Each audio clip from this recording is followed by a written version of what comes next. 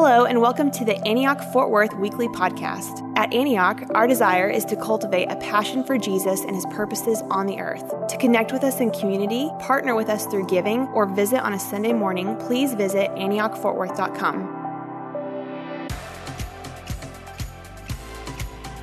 I'm talking about marriage today, Mark chapter 10. Last Sunday, Jaden and Victoria got married in Mississippi. They're both longtime disciples of Jesus.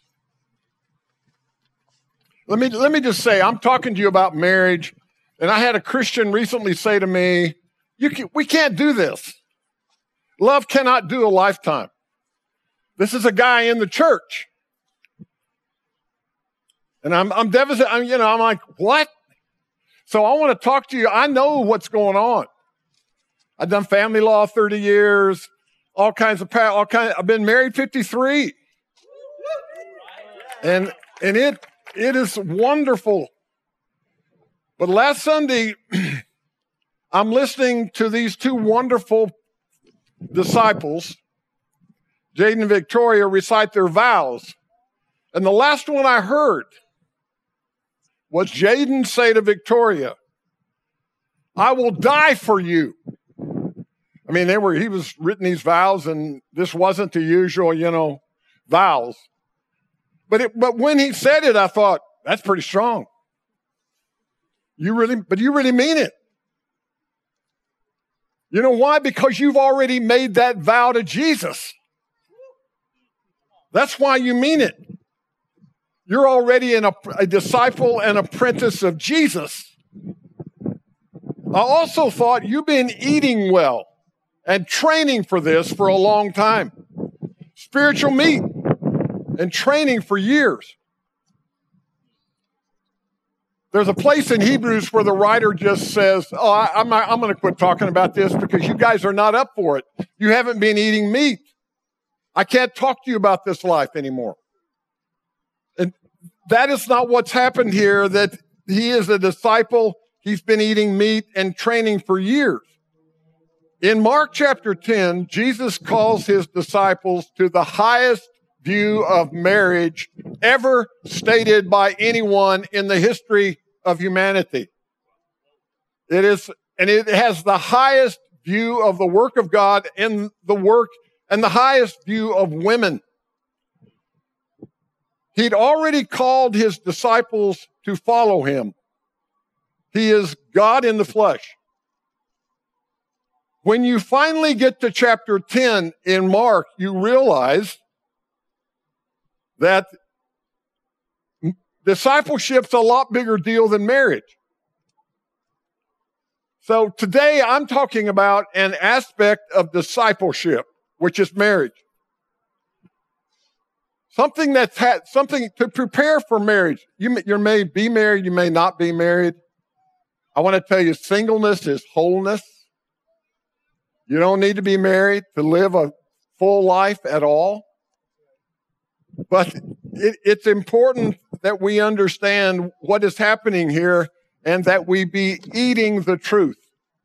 Jaden said, "I'll die for you," because he's been eating Scripture and eating the truth of God. He's not been scanning it.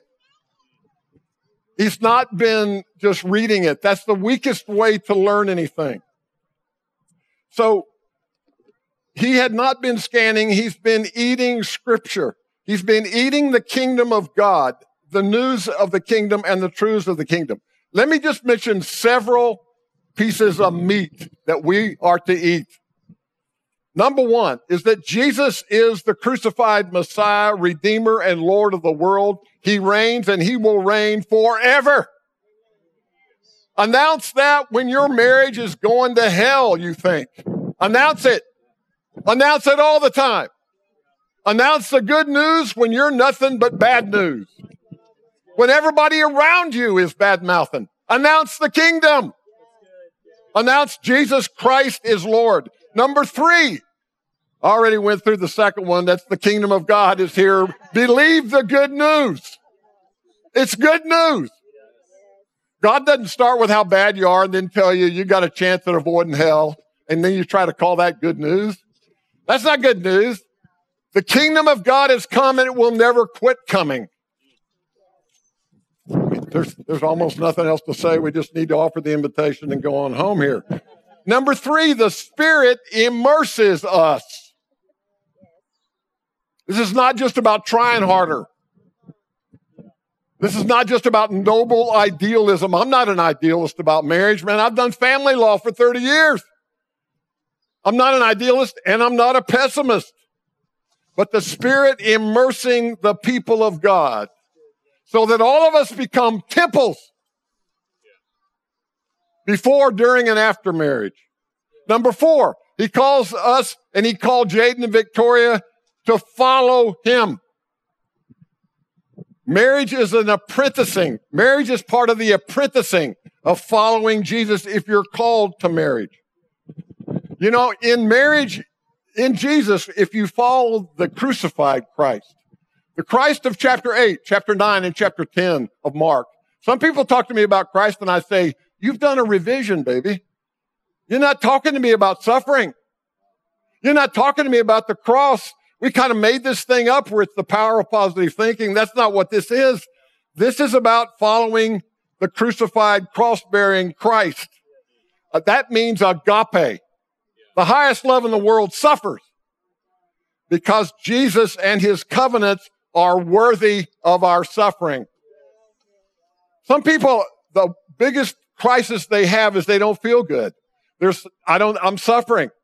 Hey, why are you suffering? We are called to suffer, and there are matters worth suffering for. Jesus, truth, my wife, my kids, you are worthy of the sufferings. And I find this out before I ever married. So you don't want to medicate your suffering.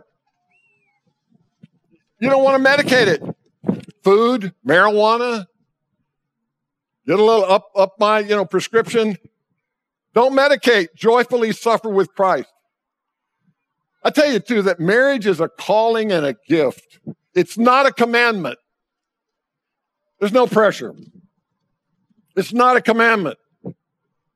Singleness is wholeness. I want to say it again. Don't panic. You're a whole person right now. Number 5, there is no Mr. Right and Mrs. Perfect out there. There's a search party looking for them. They have not found them. In fact, most of us, when we got married, were more like Mr. and Mrs. Wrong. But we have the power of the Holy Spirit to be and to become. And that's what changes everything. I mean, all this talk about how the most perfect people in the world are getting married, I heard that at the rehearsal dinner. It's like, gosh, bless your hearts. That's just spiritual junk food. That's not reality here. But, so I said, Jaden and Victoria, you're not, you're not Mr. and Mrs. Right. I said that, and their faces fell. And I said, but you have the power to become like Jesus every day of your life. You will grow into a maturity. You won't even remember the stuff you were thinking and believing now. Number 6, repent. Do not relocate and reinvent. Most people do that. They relocate and they reinvent, and they come in my office and they got a new spin on their life. And I think, does your former wife, does she agree with your spin? We are called to repent in the middle of what we're into now, not find an escape hatch. We are full of the power to repent. We don't have any marriage problems, but we got a whole bunch of people problems. There are no marriage problems. There's no problem with marriage. Read Mark 10. It looks pretty good. It's really strong. The Son of God is up there, is declaring this and then saying, everything you want to, I'm calling you to do, I'm going to help you do it. I'm going to pour the Holy Spirit out on you. The hard heart. The hard heart's there. Jesus is talking about it. Man, I want to tell you, I've had a hard heart. I've had a hard heart for 10 years.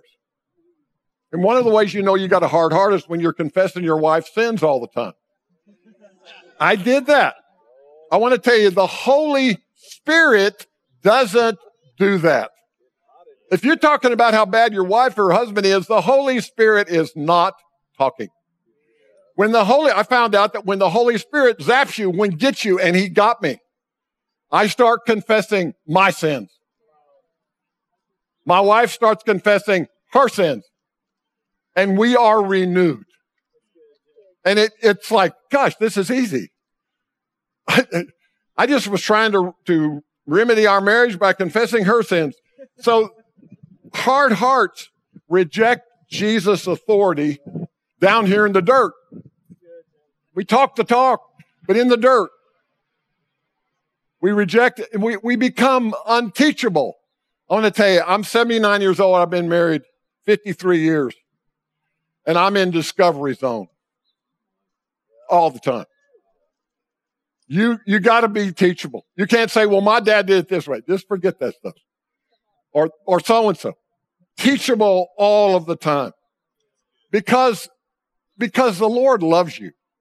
Bathe in the good news that you don't have to impress anybody. You don't have to create a persona. You can say, God, be merciful to me, a sinner in my marriage. And he just comes and blesses your socks off.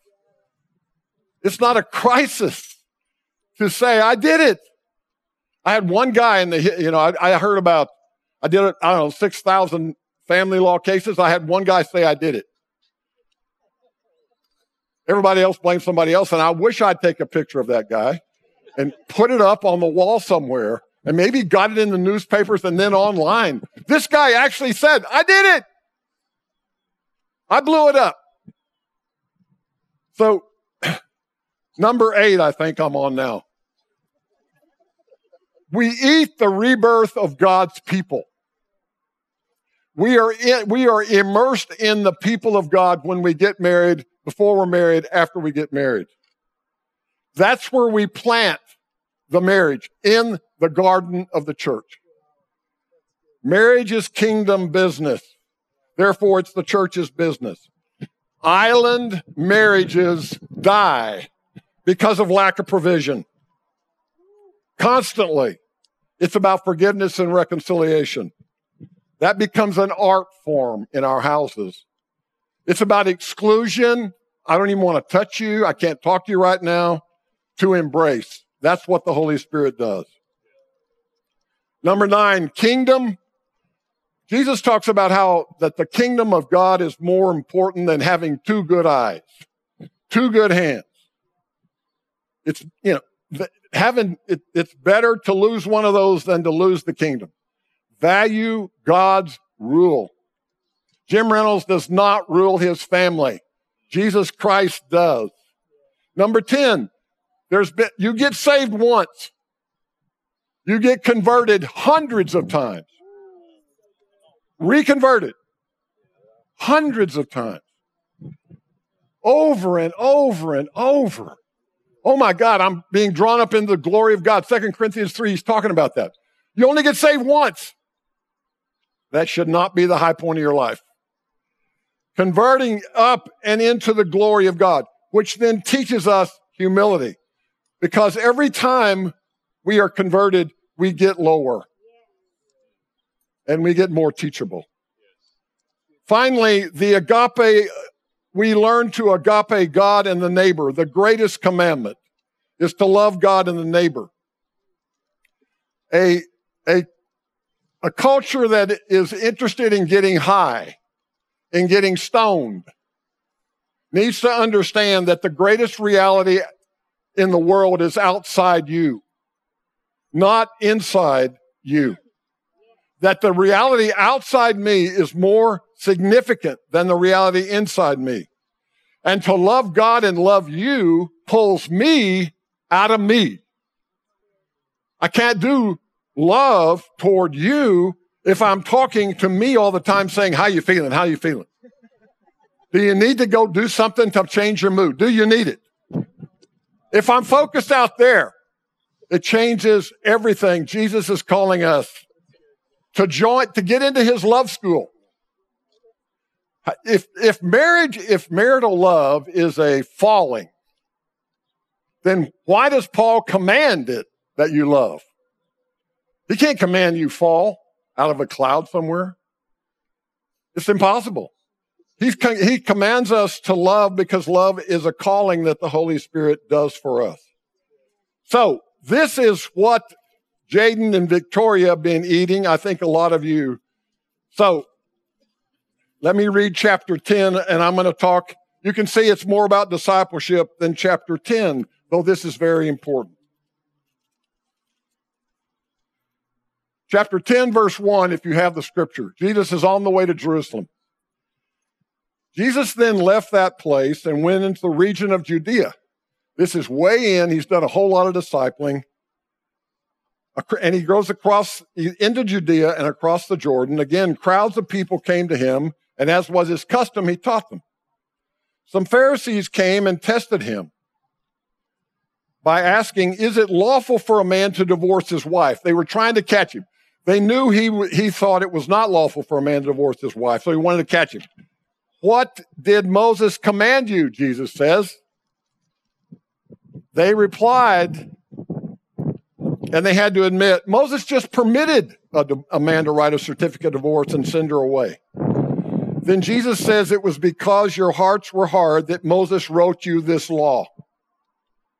Jesus replied, but at the beginning of creation, God made them male and female. For this reason, a man shall leave his father and mother and be united to his wife, and the two will become one flesh, so they are no longer two, but one flesh. Therefore, what God joined together, let no one separate. That last line left everybody pretty much speechless, and that was the end of it. Let's talk about this for a few minutes. When they were in the house again, he says, the disciples asked Jesus about this. He answered, anyone who divorces his wife and marries another woman commits adultery against her, and if she divorces her husband and marries another man, she commits adultery. So Jesus has already escaped their effort at trapping him. What he does now is say, and this is important, you don't know about marriage by knowing how you can get out of a marriage. It's not about the permission of Deuteronomy 24. So what Jesus is really saying is, guys, you lost the story. How could we say, slaves, be obedient to your masters, to the church, and think that was the word of God for now? Because we don't know what story is. How could we say to women, shut up, don't say anything, because there's a verse in 1 Corinthians 14 that tells women to be quiet? The problem is we don't know the story about women that goes back to Genesis 1. So what Jesus is doing is saying, guys, you don't know what the story is. You've cherry-picked the Bible. So let's go back. Let's go back and see what God's idea was. And let's see who women are and men. And so he goes back and he says, God created. That's a lot stronger than Moses permitted.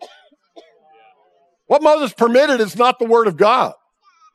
Never was, never will be. What is the word of God is God created male and female in his image. Co-equal divine image bearers. Highest estimate of women's dignity in the world. I know there's preachers and teachers that have misrepresented that. Jamie's not. He's preaching this. By the way, you got a wonderful shepherding group here, staff, and a wonderful lead pastor. I'm there with them all the time. What Jesus said here transformed marriage. Because in verse 7 he says, for this reason. Okay, since we started at the beginning of the story with two divine image bearers, co-equal, then the conclusions are very different. A man shall leave his father and mother. That means you honor your wife above your parents, though you still honor them. you unite with your wife, and the two become one flesh. He's quoting Genesis 2:24. A single flesh. I become one flesh with Donna. It's not just sexual intercourse. It's that. It's a deep complex of interweaving, pulling us out beyond ourselves to each other. And you know what? You become one flesh in marriage because you are different. Not in spite of your differences. That's what he's saying here. You become one. Marriage, then, he's saying, if it's created and becomes one, is indivisible and permanent. It is not merely that marriage should not be destroyed. It cannot be destroyed. And you say, well, how could that be? Well, it just is.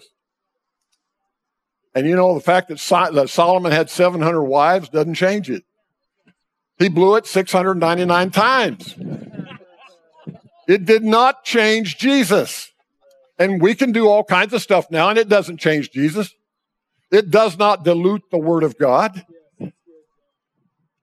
Marriage is lifted from being a contract of convenience to a God-created reality status. Covenant binding, sacramental. I want you to understand that in Judaism, the man was the Lord of the marriage. In Christ, God is the Lord of the marriage. Therefore, what God joins together, let not you males put asunder. That's the gist of what he's saying in that culture. So he highlights the difference between man and God. This is a sacrament. Every time I've done a wedding, the more and more doing a wedding, I'm aware that, hey, preachers up there too, and I'm talking a lot. It's the heavenlies moving. The heavenlies are marrying these people. That is astonishing. There is a sacramental intersection of heaven and earth going on here. Covenants binds us. We have three views of marriage in America right now. Covenant, contractual, and choice. And covenant is down there maybe 20%. It's not the majority position anymore. We in the church are called to disciple people into what I'm saying. Don't expect the government to do it. Verse 10. The disciples ask about the statement, what God joined together, let no man tear up. The reason they did that was because in Israel, adultery was not a sin against God. It was a property offense. If you commit adultery with another man's wife, you had harmed his property. It was a property offense. Whereas Jesus says, if you commit adultery, you sin against her. It is a sin against a person. Why? How can that be? Because she's made in the divine image and we forgot she was. We have a very low view of women. She's co-equal divine image bearer, made in the divine image, male and female created, he, them. That is transformative for marriage. It still is. See, God owns her, not the man. Adultery is a sin against her, the one flesh that God created. This is unprecedented. Now, let me help you just for a second here. And I don't have a phone up here, so I'm going to shut it down here. I just want to tell you, this is not legalistic, guys. This is calling us to become truly human beings who keep promises. And then the one who calls us to do this is right in the middle of us, helping us do it all the way. And you may not have the calling, you may not have the gift. It's a high calling. You know, we've lowered the bar on marriage. You know, the high jump record in the world right now is like 8 feet, 1/4 inch. What if they lowered the high jump record and said, we're going to change it? The norm's going to be 1 inch off the ground. Anybody that jumps 1 inch, they're doing wonderfully. And so you come up and you jump over the bar, it's 1 inch off the ground. And 100,000 people get up and scream and praise God for you jumping 1 inch. That's what we're doing in America right now. We got the vertical leap when it comes to marriage of 1 inch. It is hurting us. It's warping our minds. See, this is unprecedented.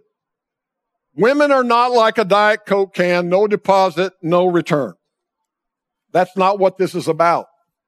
So here, just kind of big picture of what he has said here.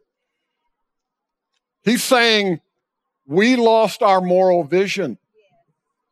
I want to help you recover it. Let's start at the beginning of the story. Number 2, he's saying that the old way of doing marriage and looking at it legalistically is a wineskin that the new wine is bursting. We're in a different time zone now, guys. Hillel and Shammai, the Jewish rabbinical schools, they were not in the same time zone as Jesus. Jesus is in the now and not yet of the kingdom. They weren't. We are. This is the word of God now.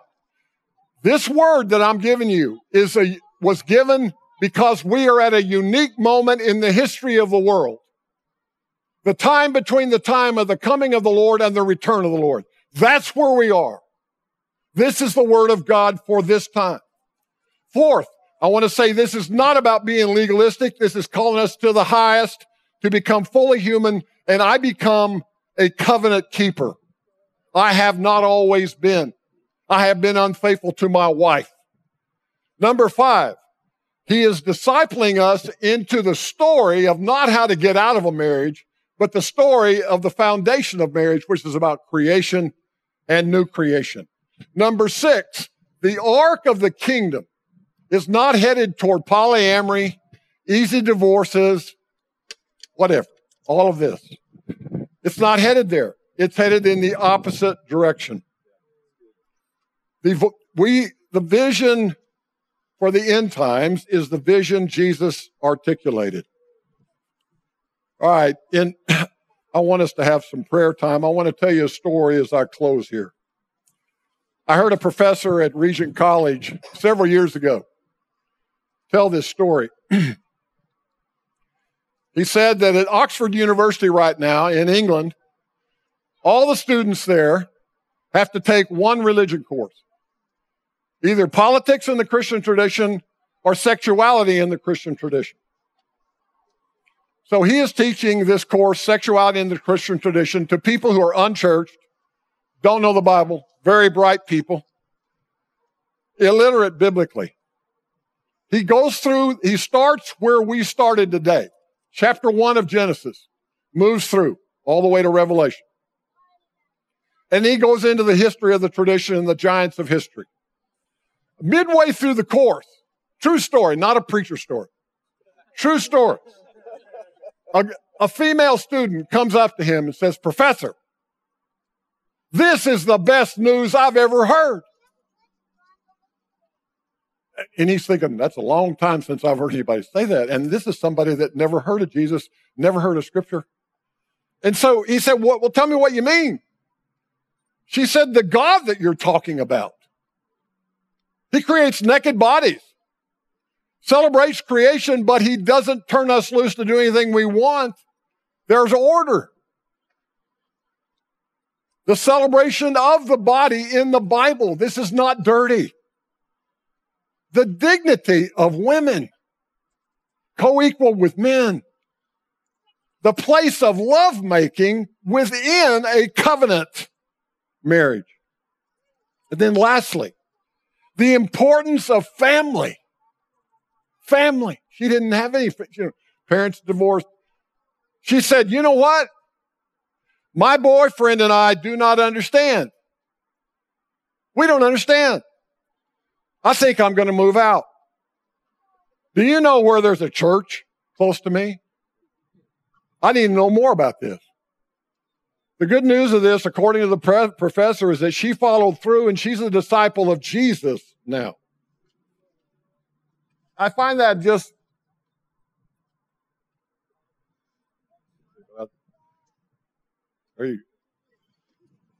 Thank you so much. The professor said this: aren't we surprised at how somebody out there would see this as such good news? Is it not significant that an unchurched, biblically illiterate person, after really hearing what the Christians are saying, hearing the story that starts really earthy and wonderful, the creation, new creation story, says, this is the best news I have ever heard? But I want to tell you something. It should be no surprise. Because I want to go back and say this. The book of Mark begins this way. This is the good news about Jesus, the Messiah, the Son of God. I want to say that again. Say it with me. This is the good news about Jesus, the Messiah, the Son of God. One more time. This is the good news about Jesus, the Messiah, the Son of God. What he said about marriage is just a little part of the good news. But how good? So, I'm run out of soap. We're finished here. We need to minister this into each other. Would y'all stand, and would the people praying for you please come?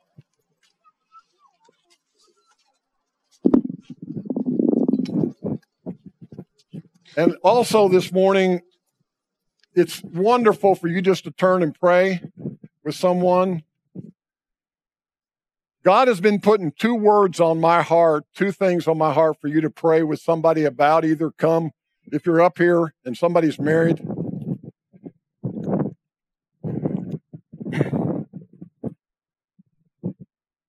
I think this becomes really easy, really quickly. It becomes about oughts and shoulds. It's not about that. I hope you will announce the kingdom to somebody. Somebody comes and says, I'm hurting, or just turn to somebody and say, the kingdom of God has come. Turn and believe the good news. And the second thing, help me to be teachable forever. Help me to be teachable forever. So just please come. If you don't come, just turn and pray those two things, and anything else. There may be other things you have that you need to pray for that are much more important this morning. Would you do that just while the music is played?